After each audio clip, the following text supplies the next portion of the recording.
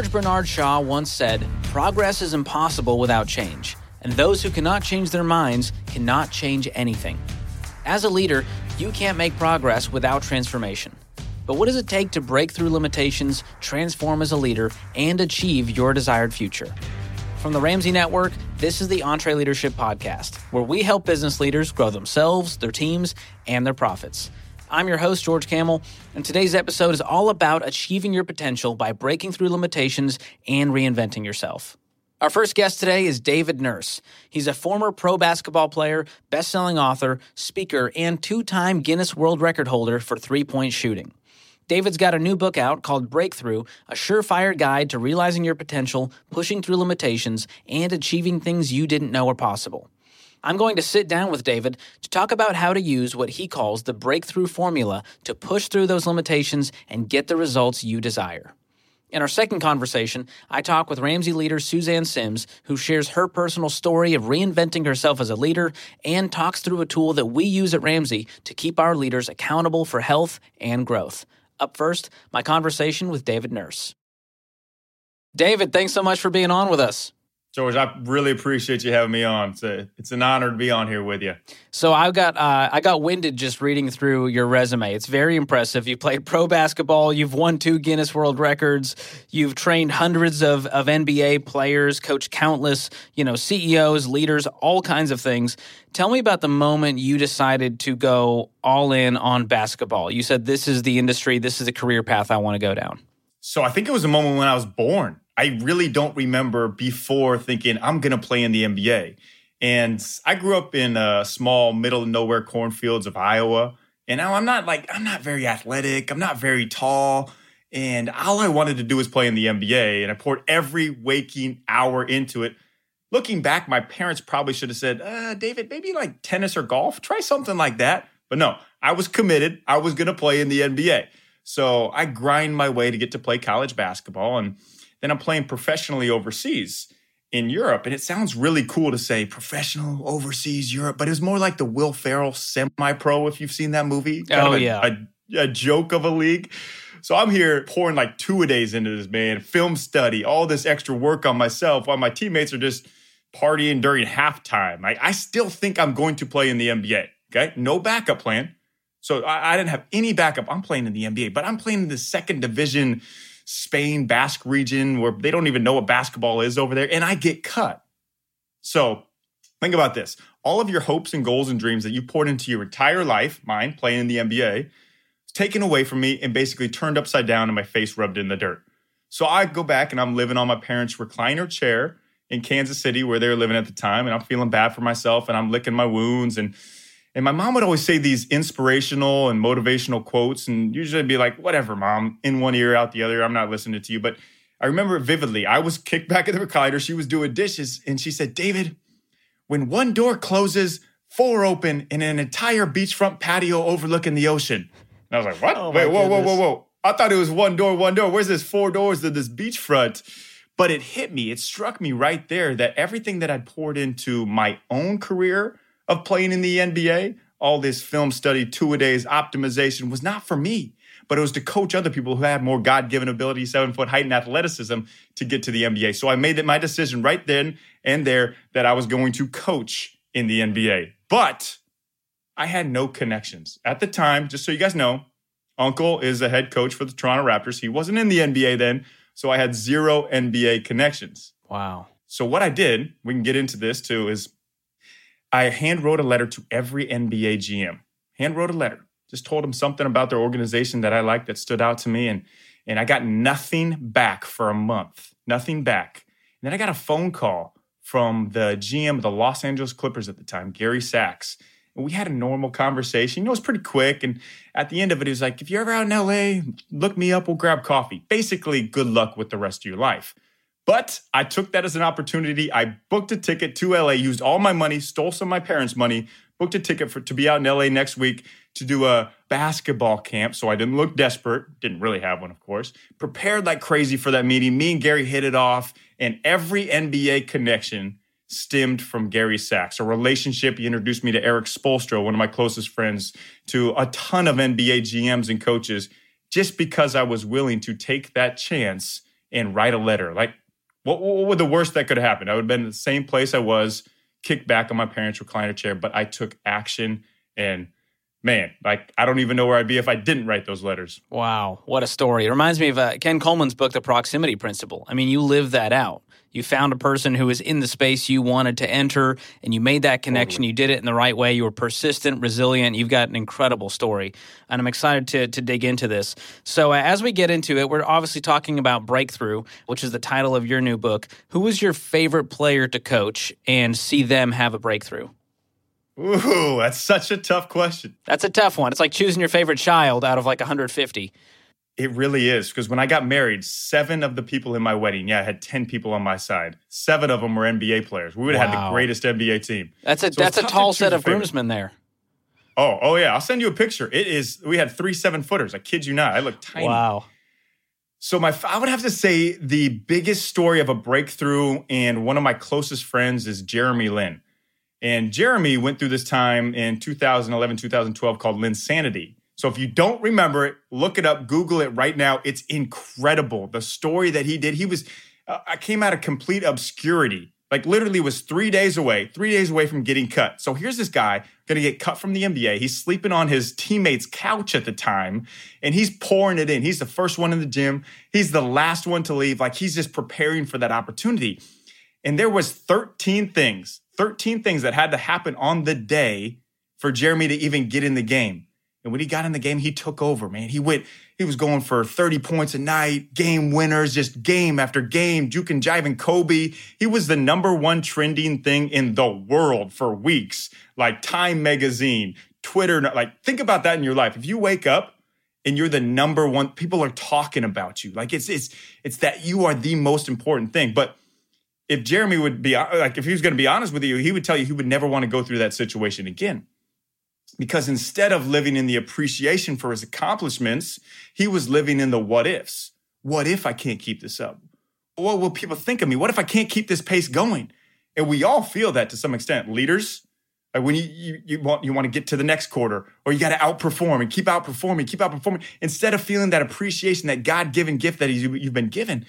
And honestly, one of the biggest breakthroughs that I have seen is just working with Jeremy and helping him come into his own and understanding that it doesn't matter what other people say. It doesn't matter what's on your business card. It doesn't matter the results. It's who you stand for, who you are at the core, your true self-awareness. And the understanding that he stands for his faith in Jesus, stands for his Taiwanese people, and he thinks he's a great gourmet chef in the kitchen, which is highly debatable, but he stands for it. So point being, he stands for more than just being a basketball player on the court. And that's how he can have an appreciation for the life he lives. Wow. So it sounds like you were working with him behind the scenes, not just on his, professional ability in the sport, but making sure that his entire identity wasn't wrapped up in his performance on the court. Yeah. That's huge. Totally. And at that level, and at the level of going from not just good to great, but great to outstanding, where these NBA players are, it comes down to mindset. Like, all these guys are super skilled. And I'm working with players right now. Like literally last night, one of my players, he was called up from the NBA G League. He's been playing overseas for 6 years. Like, the dude has been grinding. And he was starting a few games and playing really well. He's like, oh, I'm in. Success. He signs a 2-year deal. Then he doesn't play at all the other night. And now he calls me. He's like, man, I don't know if I belong here. I don't know. Like, it all comes down to players' self-awareness, confidence. Like, there's going to be ups, there's going to be downs. I call it falling into the pit. And we all have that. We all have those times where, like, it just seems like nothing can go right. Like, why me? Why is this happening to me? But the more you embrace that time in the pit, the more you embrace that struggle, the longer that coal is in the fire, the shinier the diamond is going to be on the other side. And I call that one of the biggest skills that anybody can have. It's just don't give upness. Like, literally, just keep going and keep going. If you don't give up, you will eventually make it. It's not going to be on your time. It's going to be on God's time. And that time is so much better than ours would be anyways. Yeah, well said. So a lot of leaders listening, they may be in that spot. They may be in this pit. They're trying to get to this next level, and there's a lot of barriers in the way. I mean, there's so many factors that are coming into play as they try to achieve these goals, and they need that breakthrough. So how do you, before we get into it, how do you even define a breakthrough? That feels like a kind of pie-in-the-sky term, but I know you've got very specific thoughts on this. Yeah, such a great question. Because when you think about the term breakthrough, it's very abstract. You don't really know like, oh, how to grasp it. Kind of like a happy accident or a stroke of luck that happens. You're like, that's cool. Like, how do I make that happen again? But you can't. So over the years of working with NBA players, CEOs, actors, entrepreneurs, I put together a formula of just viewing their lives, studying their lives, and what helps them have a breakthrough. What are the main points that helps them have a breakthrough? And there's 4 main points. The points are confidence.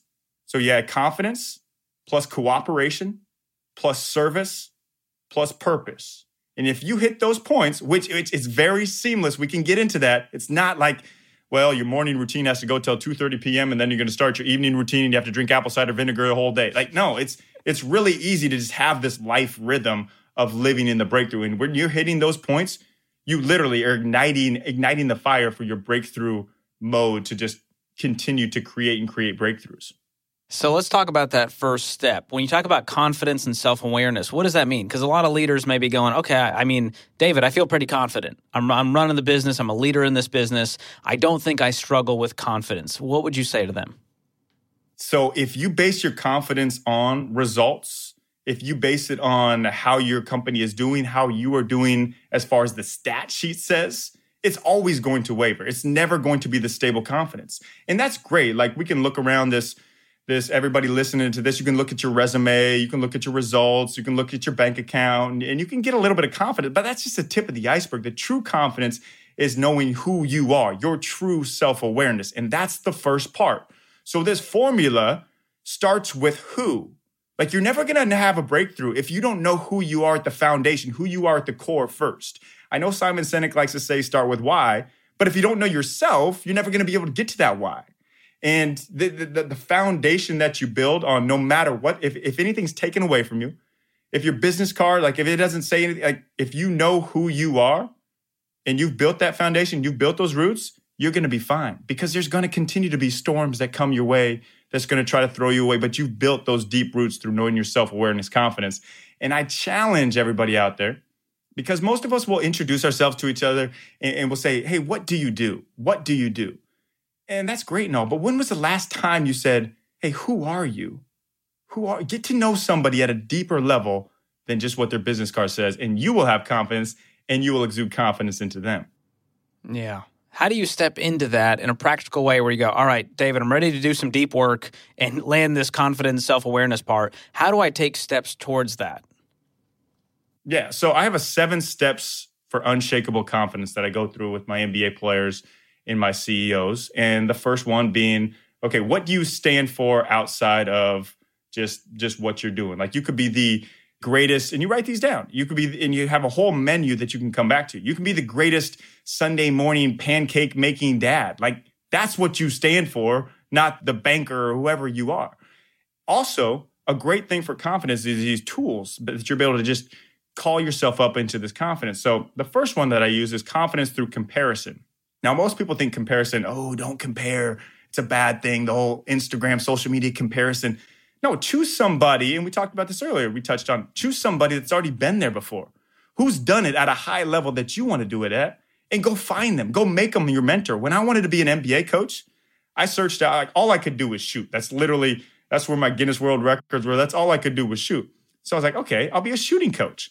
I had to find out who the best shooting coach was. It was Chip England for the San Antonio Spurs. And I called him. I emailed him. Like I did everything to get a hold of him. I even drove out to Las Vegas to NBA Summer League for the opportunity to meet him. And when he saw me, when we finally met, he knew all that work that I was putting in. He's like, okay, this guy really wants it, and took me under his wing and showed me the way. So don't get down about if somebody else is doing something you think is like, man, I wish I was at that level. You can't envy others' success unless you've put in those same years behind the scenes, years that they've put in as well. So find somebody and just emulate what they do. And then there's also little tricks and tools. One I love, and we can get into all of them if you want. One of my love is the personal highlight reel. So this is like you have had this amazing moment where you were just in the zone. Maybe it was a talk you gave. Maybe it was a sale you made, a leadership with your team where you just felt like you were on fire. So for NBA players, it'll be one of their best games that they had. For me personally, it was when I gave a talk at Nestle in front of 5,000 people. I was just in the zone. So you recreate this. And every morning, I have my NBA players watch their clips, their personal highlight reel clips every morning when they wake up, because that's the time when we start to doubt ourselves. The morning is the time we start to doubt ourselves. And we have, as people know, 50,000 self-talk thoughts daily. 80% of those are negative. Think about that. 40,000 negative self-talk thoughts floating through your mind. It doesn't have to be that way, but you have to build your mindset habits. So your personal highlight reel, and bonus points if you can add in all 5 senses. If you remember the smell, man, you walk into that room, you got that briefcase with leather, that smell, or that coffee right there. You sit in that, you visualize it, you see yourself there just crushing it because you've been there before. You can get back there again. And most of us will be like, it was that stroke of luck. So personal highlight reel. And then I do something too every morning. So I think it's really important in the morning too that you build these in. I call it the foggy mirror. You're going to walk past a mirror some point in the morning, hopefully to brush your teeth or take a shower. Hopefully you do. Everybody listening does. And that mirror is right there. Imagine it's covered with fog. And that's those negative self-talk thoughts. So literally you have the opportunity to wipe that fog clean. And I'm just making a hand motion with my hands, wiping it clean. It's kind of like the power stance where you're told you stand in a powerful stance and you feel more confident. Yeah, I don't think that one really works, but I know this foggy mirror one works. So every morning when I wake up, when I'm going to brush my teeth, I make this foggy mirror and I'm going to live in this self-confidence awareness. And there's many more tools. If anybody listening wants more, definitely please reach out and I'd be happy to give them to you. Yeah, there are a lot of tools there to set your posture right, especially in the mornings, as you're saying, as you go about your day. That's super important. And as you move through this breakthrough formula, we move from the self-awareness confidence stage into cooperation. What do you mean by cooperation? Yeah, so first you have yourself, okay? That's the foundation. You know who you are. That's your confidence. Then you have to build a team around you because nobody ever did anything great by themselves. It just doesn't happen. And we are all given God-given strength, but far too often we're told by society that, you got to improve your weakness. You're defined by your weakness. No. Our different strengths are just a compliments wish list that we put together to make this ultimate team. No great team was ever a bunch of superstar. Like think about the 98 Bulls. Jordan, best scorer, best player. Pippen, the best sidekick. Steve Kerr, the best shooter. Dennis Rodman, the best crazy man. You don't know what color of hair he's going to show up with, if he's going to get kicked out of the game or not. But put together, this group of what I call misfits makes an ultimate team. We're all a group of misfits. And I like to tell this analogy of this place called Katz's Deli in New York City. For any foodies, you know what I'm talking about. If you've been there, yeah. If you haven't, put it on your bucket list. There's a Reuben sandwich at Katz's Deli. It's amazing. It's incredible. But when you break down the ingredients, it's rye bread. Like, I hate rye bread. Swiss cheese, that stinks. Pastrami, gross. Sauerkraut, no way. Put those together, it's taste bud heaven, man. And that's the epitome of these misfits put together. So find the people around you that aren't like you. You don't want to be the American Idol singer whose family's around them and tell them they're so great and you actually are horrible. Like, you don't want yes men in your life. And I surround myself with people who are going to support me. Yeah, I know everybody talks about, my support team, but also the people that are going to challenge me. And the best leaders that I've been around have been the people that will challenge and support. Both of those. That's why I surround myself with John Gordon's one of my very close friends, been on the show. Like, he's going to challenge me. I was just with him talking about my next book that's coming out. I was like, John, I got this great idea, man. I'm telling him this idea. He's like, no, that's not it. No. I mean, he'll support me in it if I decide it is. But having people in your life and also just like your cooperation team, like who's ever gone to work and, you know what? I can't wait to hang around that guy who's always complaining, that negative guy. Like why be that person? Nobody wants to be around that person. You can place them on the bench. So I know people have distractions. People talk about, I got so many distractions, or this person's distracting me. You can use those distractions to your benefit. Just place them on the bench, show them through the joy that you have, the cooperation with other people that you have. It's going to become infectious for them. So the next step is your where. So we started with the who, confidence. So the where is your team, the cooperations, putting the group of misfits with different strengths together. Wow. I can't stop thinking about Dennis Rodman as the sauerkraut. I mean, I don't know if that's how you would put it in your mind, but that's a great analogy. Strange on its Sauerkraut own, but comes in when all paired different colors. correctly, it's a beautiful thing. I love that. There you go. That's so funny. having the team around you is great. And I think a lot of leaders, they may see themselves as the Jordan on the team, or they want to be. How do you grapple with that idea of, well, this is really my strengths, and I may not be the one in the spotlight all the time as the leader? How do you talk people through that? Yeah, so that's a really good point. And Michael Jordan wasn't always Michael Jordan. Like, people that become superstars, they also play different roles. Sure, he's very talented, and it's a once-in-a-generation talent.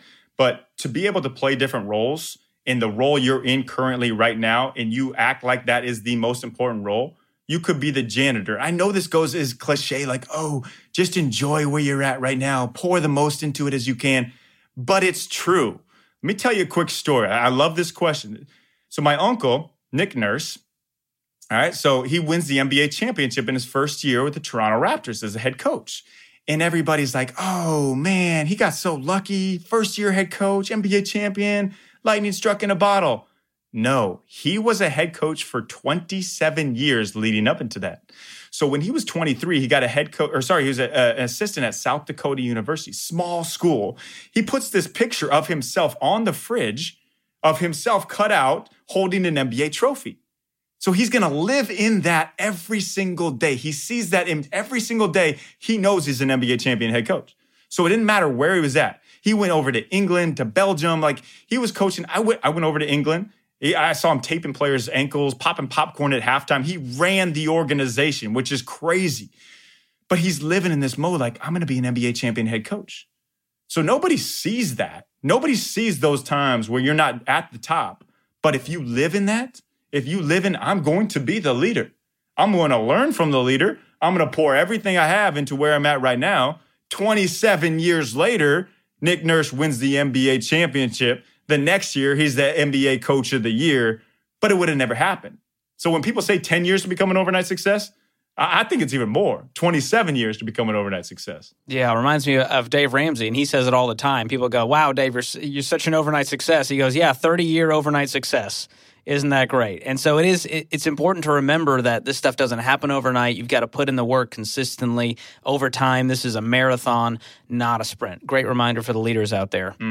So we move from confidence to cooperation, and then we switch over to service. What role does that play in having a breakthrough? Yeah, so you know who you are. You have your self-awareness, confidence. You know your team around you. Now the question is, what are you doing? And if your answer is you're doing it for a bank account, you're doing it for social media likes, you're doing it for everybody to look at you and tell you how good you are, you're going to be miserable. I know I've been around a lot of billionaires that are very miserable because nobody in the history of ever, when they're on their deathbed, was like, you know what? Look at my bank account. I'm really content with my life because I made a lot of money for myself. Doesn't happen. So the third part is the what. What are you doing? And that is service. Now, when I say service, you're probably thinking, okay, I'm going to go serve at the local food bank. And that's great. Keep doing that.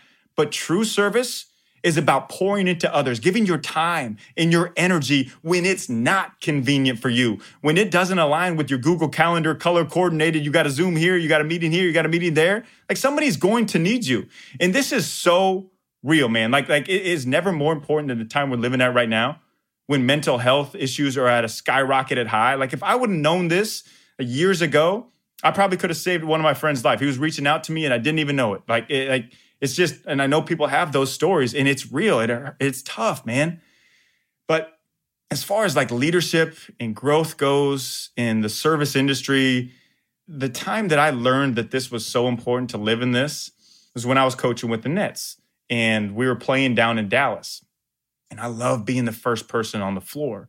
It's my ambiance. You know, the whole arena to yourself. You're the first person out there. But this time I wasn't. There was a guy on the other side of the court shooting hoops and looked like just kind of like a bum off the street, if I'm being honest. These raggedy jeans, old shoes, and he's missing a lot of shots. And I walk by him and he turns to me. He's like, you know, the older you get, the legs go.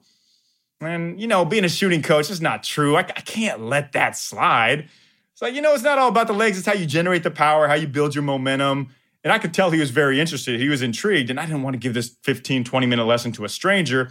But a friend 3 weeks prior had challenged me. He's like, David, you got to live in the service mode. So meaning I had this ability to help people become better shooters if I could. I would. So I give this guy some pointers. He's making more shots, more range on his shot. He's loving it, man. Now, the real players start coming out to warm up, so we have to get off the court. And I say, hey, if you want more drills, like I'm more than happy to email them to you. He's like, yeah, please. Pulls out his business card, hands it to me. I slip it in my pocket. I'm on my way to get 5 minutes before the game, just to my own. And right before tip-off, I'm kind of curious. I'm like, all right, who is this guy? Who's this bum that I was helping out here? He's got this business card. I pull it out. It says Mark Cuban, owner of the Dallas Mavericks. Wow. I just been helping Mark Cuban harness his inner power for something he was passionate about. He loves basketball. He loves shooting. And literally, I emailed him the next day. He got back to me within 2 minutes. I've heard he's record holder for emailing. Yeah, now to have him in my friendship network, like I can ask him for business advice. It's just that would have never happened had I not been living in the service mode. I would have just blown by him. Now, I'm not saying do this for your own selfish gain, like everybody you meet's going to be a Mark Cuban.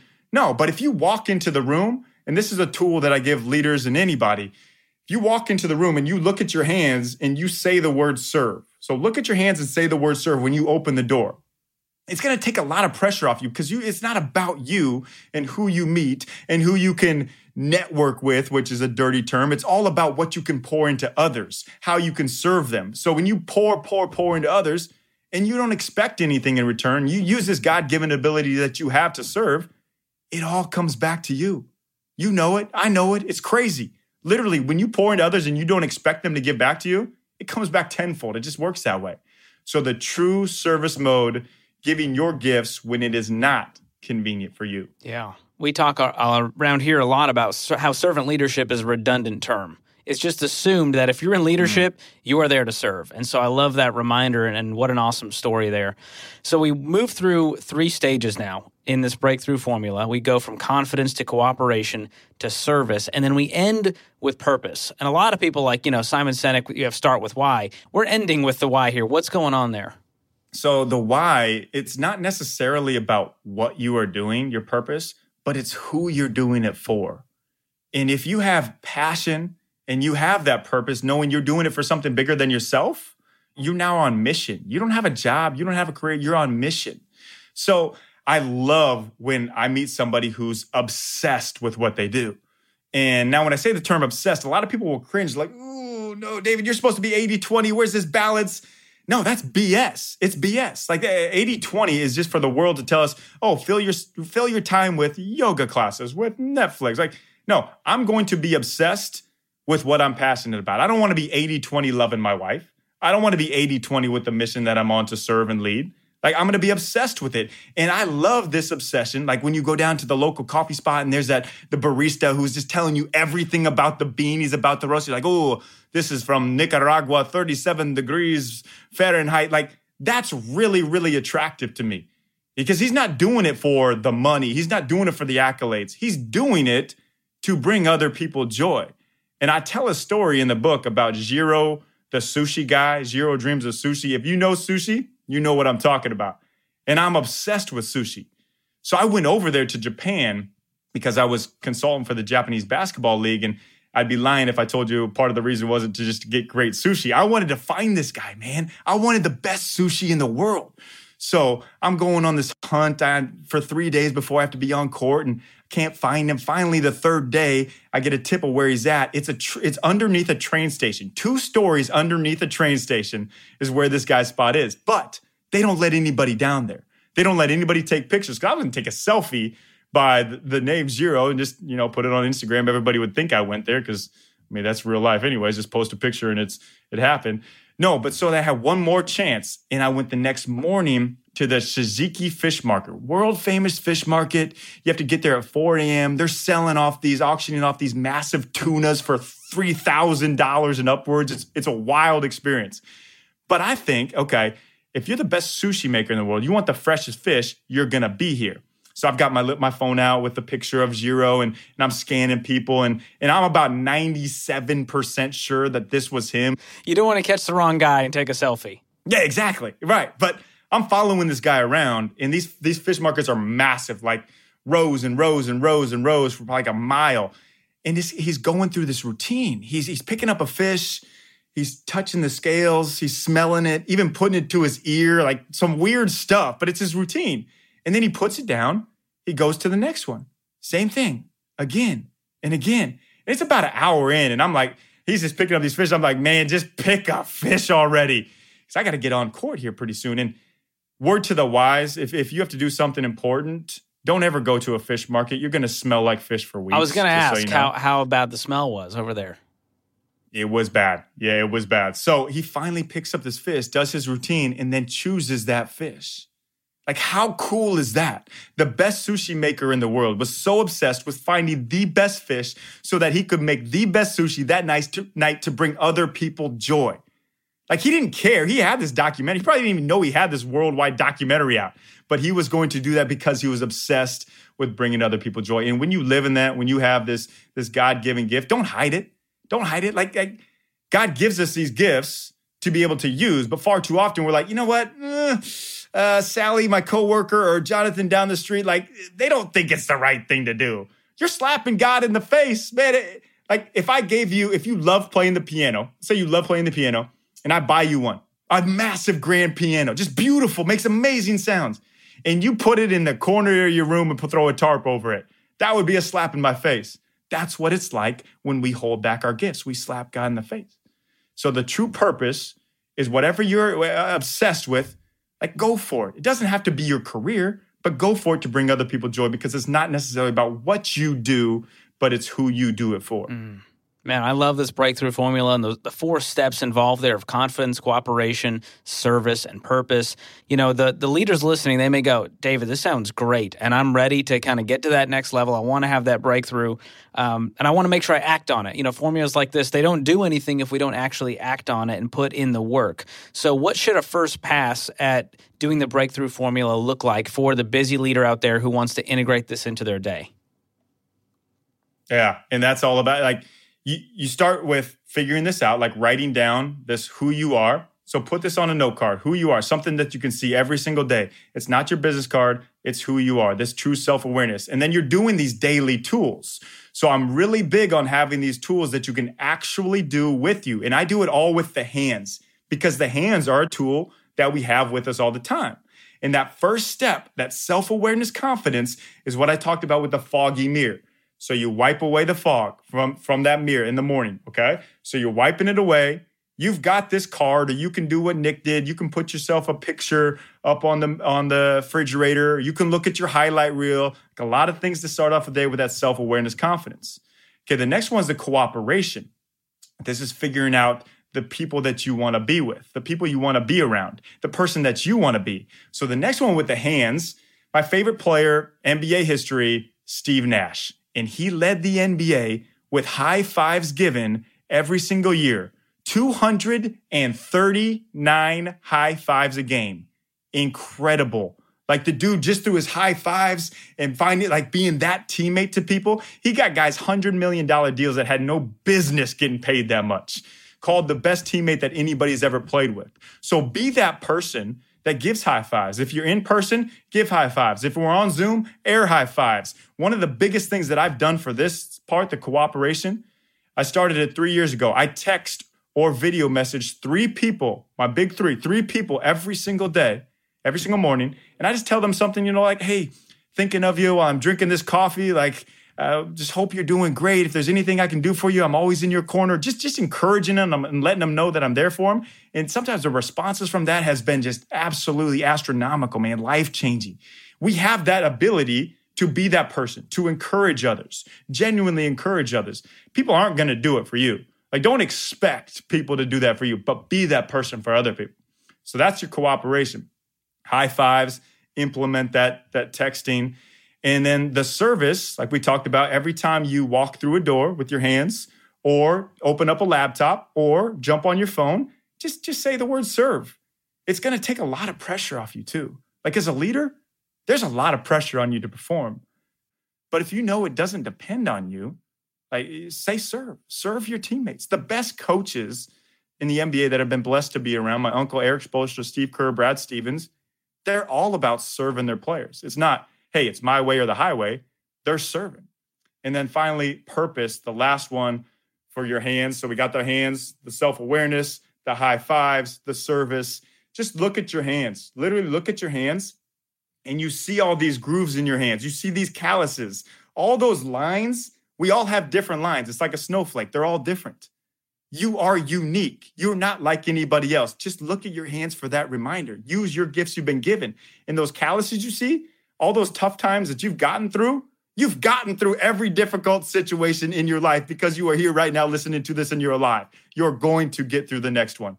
So very simple. Just to live in the breakthrough mode, you can literally use your hands, giving you the other tools. There's many more tools in the book that'll kick you in that mode, but it's not a thing that's difficult. And it's also not a thing that you just do one time, though. Like if you brush your teeth one time, you're not going to have pearly white teeth the rest of your life. Like you have to continue to do this, to make this a habit, to make this a routine, to eventually make this a lifestyle. Man, David, I love your energy. I don't know what you're putting in your coffee, but I will take a heavy dose of it. I love how encouraging you are. You're a true optimist, and I can see why you've had so much success in training players and CEOs and leaders all over the world. Grateful for you. Really excited about the new book. Thanks so much for being on the podcast. George, thank you so much. And if anybody has any questions or wants to reach out on more tools, I'm very accessible. Email me. Hit me any way you can. I'd love to talk to you.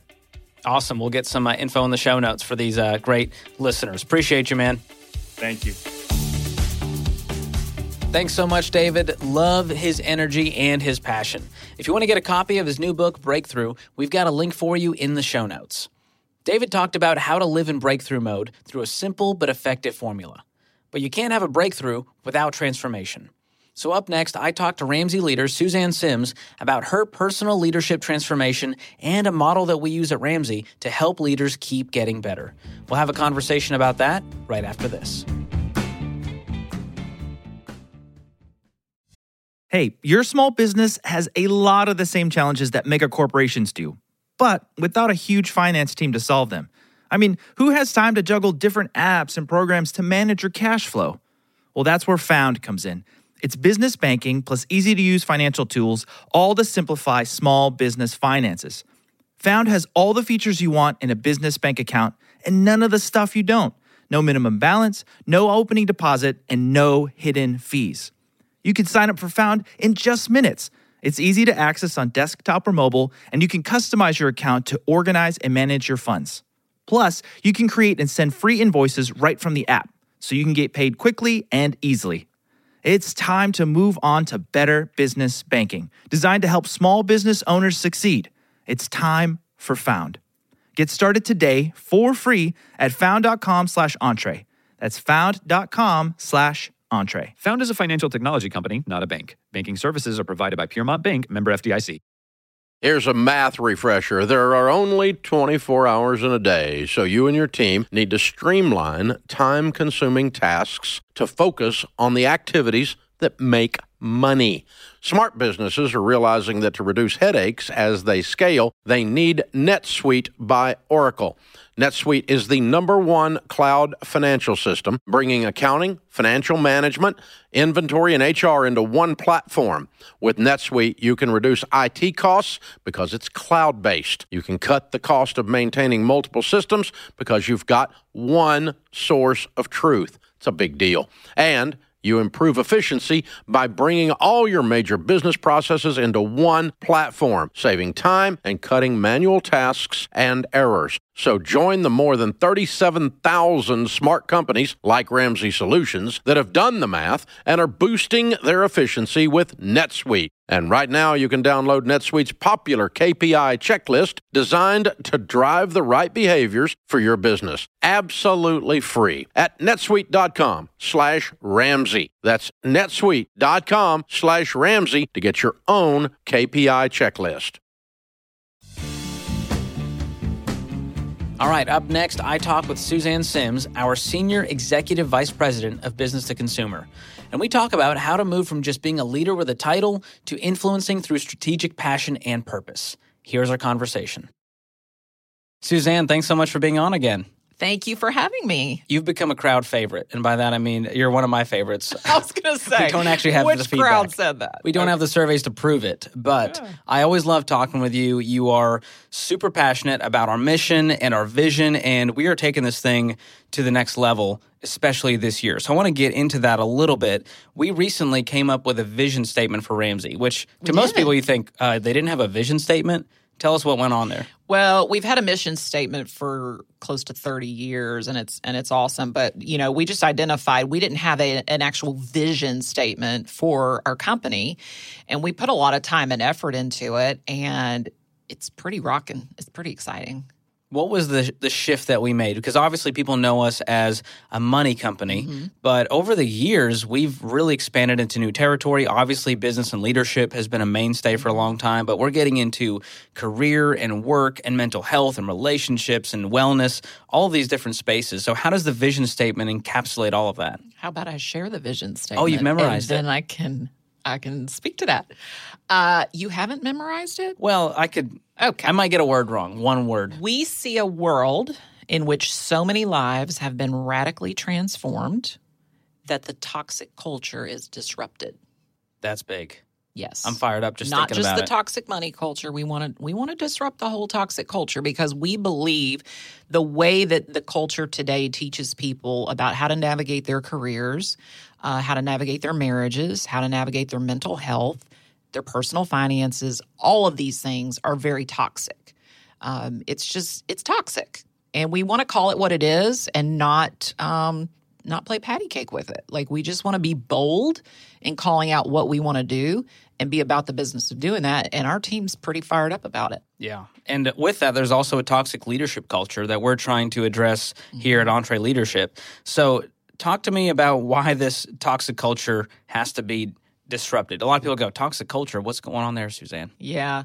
Well, I would just say this. If you feel like you have been given really sound advice for a very healthy approach to leadership, to your career, to whatever, fill in the blank, then you're an anomaly. Most folks out there are just trying to figure it out, and they're getting really bad advice most of the time. If you look at the marketing that you're inundated with as an individual, as a consumer, day in and day out, and what professors are teaching in colleges, because they don't know better, like, I'm not trying to hate on anybody. I'm not trying to throw some shade. But, there's a lot of bad advice out there, and it's toxic because it's the opposite of healthy. That's all we're saying. Yeah. And so there is some good stuff out there, and we just want to be alongside that, and we want to help people transform their lives in every area of their life. I love it. And a lot of this is countercultural. It's against the grain, and at the same time, it's common sense, which is hilarious. Yes. We've gotten so far away from that. So with this new vision, you decided, you know what? I can't step into this unless I personally transform. What have you done to prepare yourself to lead our team into this unknown territory, into the new vision? There's several components to that. I was very honored that I got to be the person who shared our vision statement with our team for the first time. And we are a faith-based organization, so that was couched in a message of faith and growing our faith individually, because we believe that's what we need to be doing in order to create this disruption.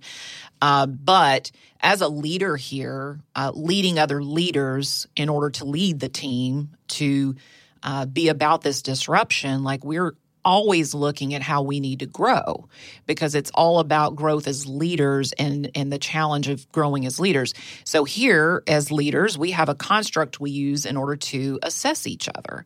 And we look at our leaders, we look at ourselves year in and year out on how we're growing in three main areas: casting vision, relationships, and results, driving results, building relationships, casting vision. And what we talk about is, as a leader, you should be growing in all three of those areas at all times. You should always be transforming as an individual in order to grow in those areas. And there are a lot of ways you can do that.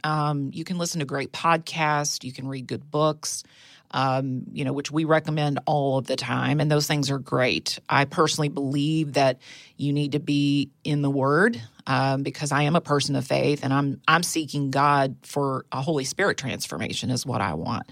And I encourage people in that. But we've been looking lately a lot at at some teaching that we've really been studying around just stages of having power and influence. I think everyone in every walk of life has a certain level of power and influence. And when you're born, you have none. But as you grow up and in your life in general, but then as you start a career and as you grow in your career, hopefully you're moving from stage to stage. And, sometimes you have a certain level of power and influence just by who you're associated with.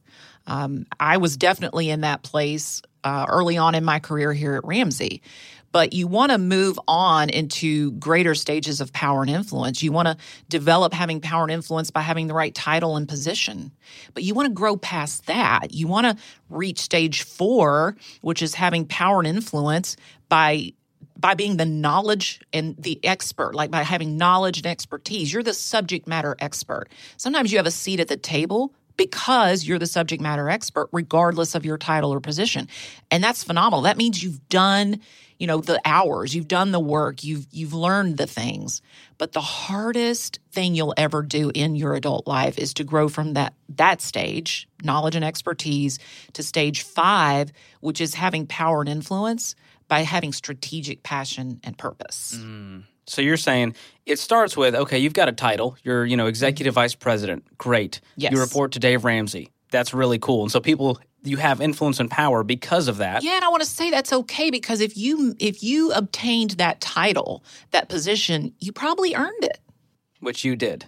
But you're saying it becomes more powerful when you can move through these stages and you go to now being an expert. And beyond that, you have strategic passion. What does that look like? You have to, what I tell people is to grow from having a certain level of power and influence because you have knowledge and expertise. Growing from that to the stage where you actually have strategic passion and purpose is so hard because you actually have to become a different version of yourself.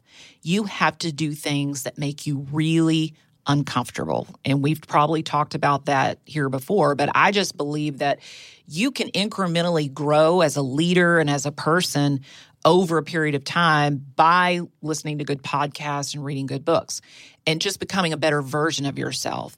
But to transform, to reinvent yourself, you actually have to become good at things you've never been good at before. And so a lot of our leaders here, as you can imagine, they might be great at casting vision and they might be great at building relationships, but they're not real good at driving results, really rolling up their sleeves and making results happen, as one example. So what we're saying is, you've got to figure out how to get good at that thing. So what do you need to be doing that makes you feel like you're going to throw up because it makes you so uncomfortable? That's the thing you need to be doing in order to grow in that area. And what will come of that transformation is you do start to have strategic passion and start to have vision you didn't have before, and you have a purpose like, oh, this is why I'm on the earth, right? And that affects your entire life, not just your leadership, not just how you carry yourself in your role at work. Well, you've definitely stepped into that stage, and I've got to watch that over the last 12 to 18 months as you've really dug into this and reinvented yourself. What would you say is the difference between old Suzanne a few years back, who had a lot of power and influence, was a great leader already, to the new Suzanne? Thank you, George. I don't know. There's so much. I was really lazy. When I say that, I'm being a little bit harsh on myself, but I think it's important. You're not saying you didn't work hard. This is right. A different kind. I was lazy in the sense that I just was really comfortable. I love being in the background. I love being behind the scenes. There are different areas of your leadership where you need to be driving something. Sometimes you need to be directing something. Sometimes you need to be serving, like on a committee. So serve, drive, direct. Well, I was really happy directing or serving. I didn't want to be out front driving things. I didn't want to be on stage in front of 1,000 team members. I didn't want to be the one getting the credit for stuff. I have guys that report to me that are really smart and really capable. I've always been really comfortable with them being in the limelight and getting all the credit. And I was really challenged a few years ago to flip the script on that. And I've been given a lot of opportunity to speak in front of our team, sometimes in front of our EntreLeadership crowd. And I get so nervous and so uncomfortable. I really do not enjoy that, but I force myself to do it because that is how you transform. And that's the biggest difference between me a few years ago and me now, is that I am a lot more in the limelight and I am a lot more visible to our team, which puts a responsibility on me. And it forces me to be constantly journaling and thinking about our organization and where we're headed so that I can cast vision. So if I'm in front of people, I have something to say.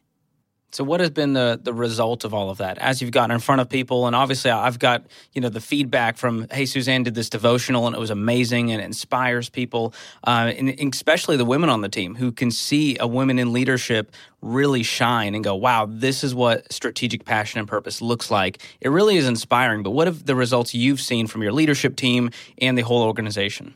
A couple of things. You hit on one is that I feel like our team is a lot more connected to me than they were before. They feel like they know me. And you cannot put a price on that as a leader of any size organization for your team to feel connected to you as one of the top leaders or the top leader of your organization. And you have to be visible and you have to put yourself out there in order for them to feel that connection. And that's a subject for another day.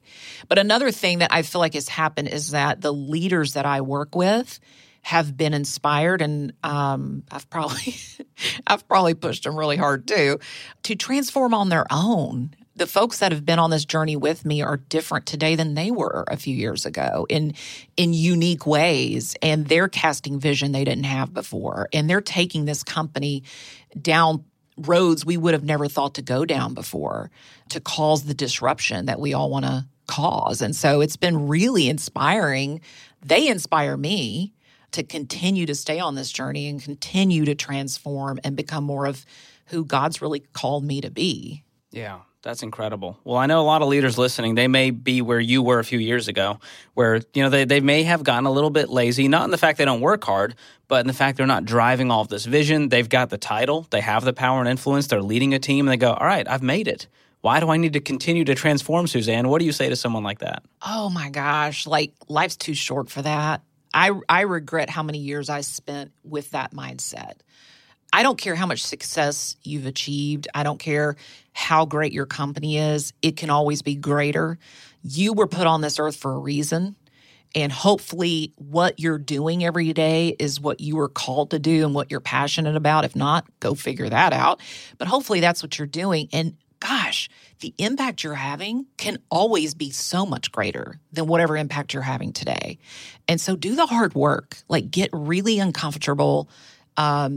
Set aside time as often as you can throughout every given week to be really by yourself, journaling, hopefully reading the Bible, and read good books that make you think different and have a bigger impact on the world and have a bigger impact on your team and inspire them, and then they'll turn around and inspire you. Life's too short for anything else.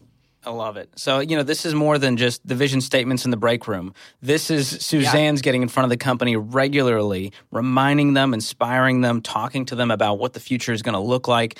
And it really does change the way that you come into work every day and write your code or send that email or deal with that customer. It changes the interaction, and it's a constant reminder. You may feel like you're beating the drum a little too much, but I love when we get to do that in front of the team. And we've done the Walk the Talk initiative where we remind people, hey, we've got to be doing this stuff. We've got to be transformed if we're going to transform the culture. Yes. It seems so common sense and duh, but no, that is so important. Whatever your team sells, whatever product or service you are bringing to the world, your organization should be eating, breathing, and living that thing and passionate about that thing, or you're not going to have the impact that you should have. And the leader sets the tone for all of that. So as we wrap here, what would you tell that leader listening who maybe is in that situation? They see what could be possible, but it would require stepping into something new, something uncomfortable, something that involves some real change. How do they prepare themselves so that they can effectively lead their team to that vision? I don't think you can prepare yourself. I think you just have to do it. Because if you're listening to this or watching this, you already know in the back of your mind there's something gnawing at you that you should be doing, and it makes you sick at your stomach. It has a physiological effect on you because it makes you that uncomfortable. You just have to do the thing. And you're going to screw up, and you're going to look like an idiot sometimes. And the best thing to do is laugh at yourself and not take yourself too seriously. I'd love to spend a whole episode on that. We'll have you back. But just start doing it. and tell your team, like, hey, I'm really uncomfortable, but I feel like I need to do this thing so that I can become a different version of myself and lead better. And so if you'll support me and you'll be in this with me, like, it's going to suck for me, but I'm going to do it. I'm just going to do it. I'm going to get up every morning and make the decision to do it. And you will inspire them to do whatever their thing is. Well, Suzanne, I'm grateful for the way you've transformed and helped lead this new vision for our organization. And you are leading me. I'm under your team, and it really is an honor to be on this mission with you, with people who care so deeply, who are constantly wanting to grow and disrupt this toxic culture. So thanks for being on with us. Love working with you, George. So proud of you. Thank you. Always great having Suzanne on the podcast. As she just talked about, we use a 3-part model to assess leaders at Ramsey Solutions. And we wanted to share that document with you so that you can evaluate your leadership and determine which area you need to work on the most out of vision, relationships, and results. We call it, aptly enough, the Ramsey Solutions Leadership Model. If you want this free download, just click the link in the show notes. Hope you enjoyed today's episode of the show. If you did, leave us a review and subscribe so you don't miss the next one. And we want to hear what you think of the show, what you like, what you don't like, and what we could do better. You can give us your feedback by using the link in the show notes to schedule a call with Tim, our producer. If you want to keep up with us on social media, you can follow us at EntreLeadership. This episode was produced by Tim Hull, edited by Jacob Harrison, and mixed and mastered by Will Rudder. I'm your host, George Kamel, and on behalf of the entire EntreLeadership team, thanks for listening. Until next time, keep learning and keep leading.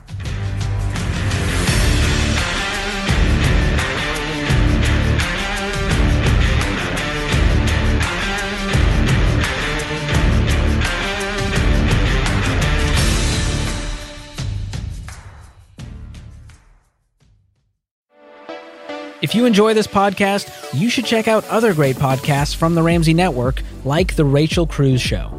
Hey guys, it's Rachel Cruz, and I'm so excited to tell you about my podcast. A lot of people are living paycheck to paycheck. They're in debt. They don't even know where to begin, but they have this need, this want to get in control of their money. And if that's you, you have come to the right spot. So in each episode, you're going to get a ton of inspiration and practical advice. If you've not subscribed to the Rachel Cruz Show podcast, make sure you do it today.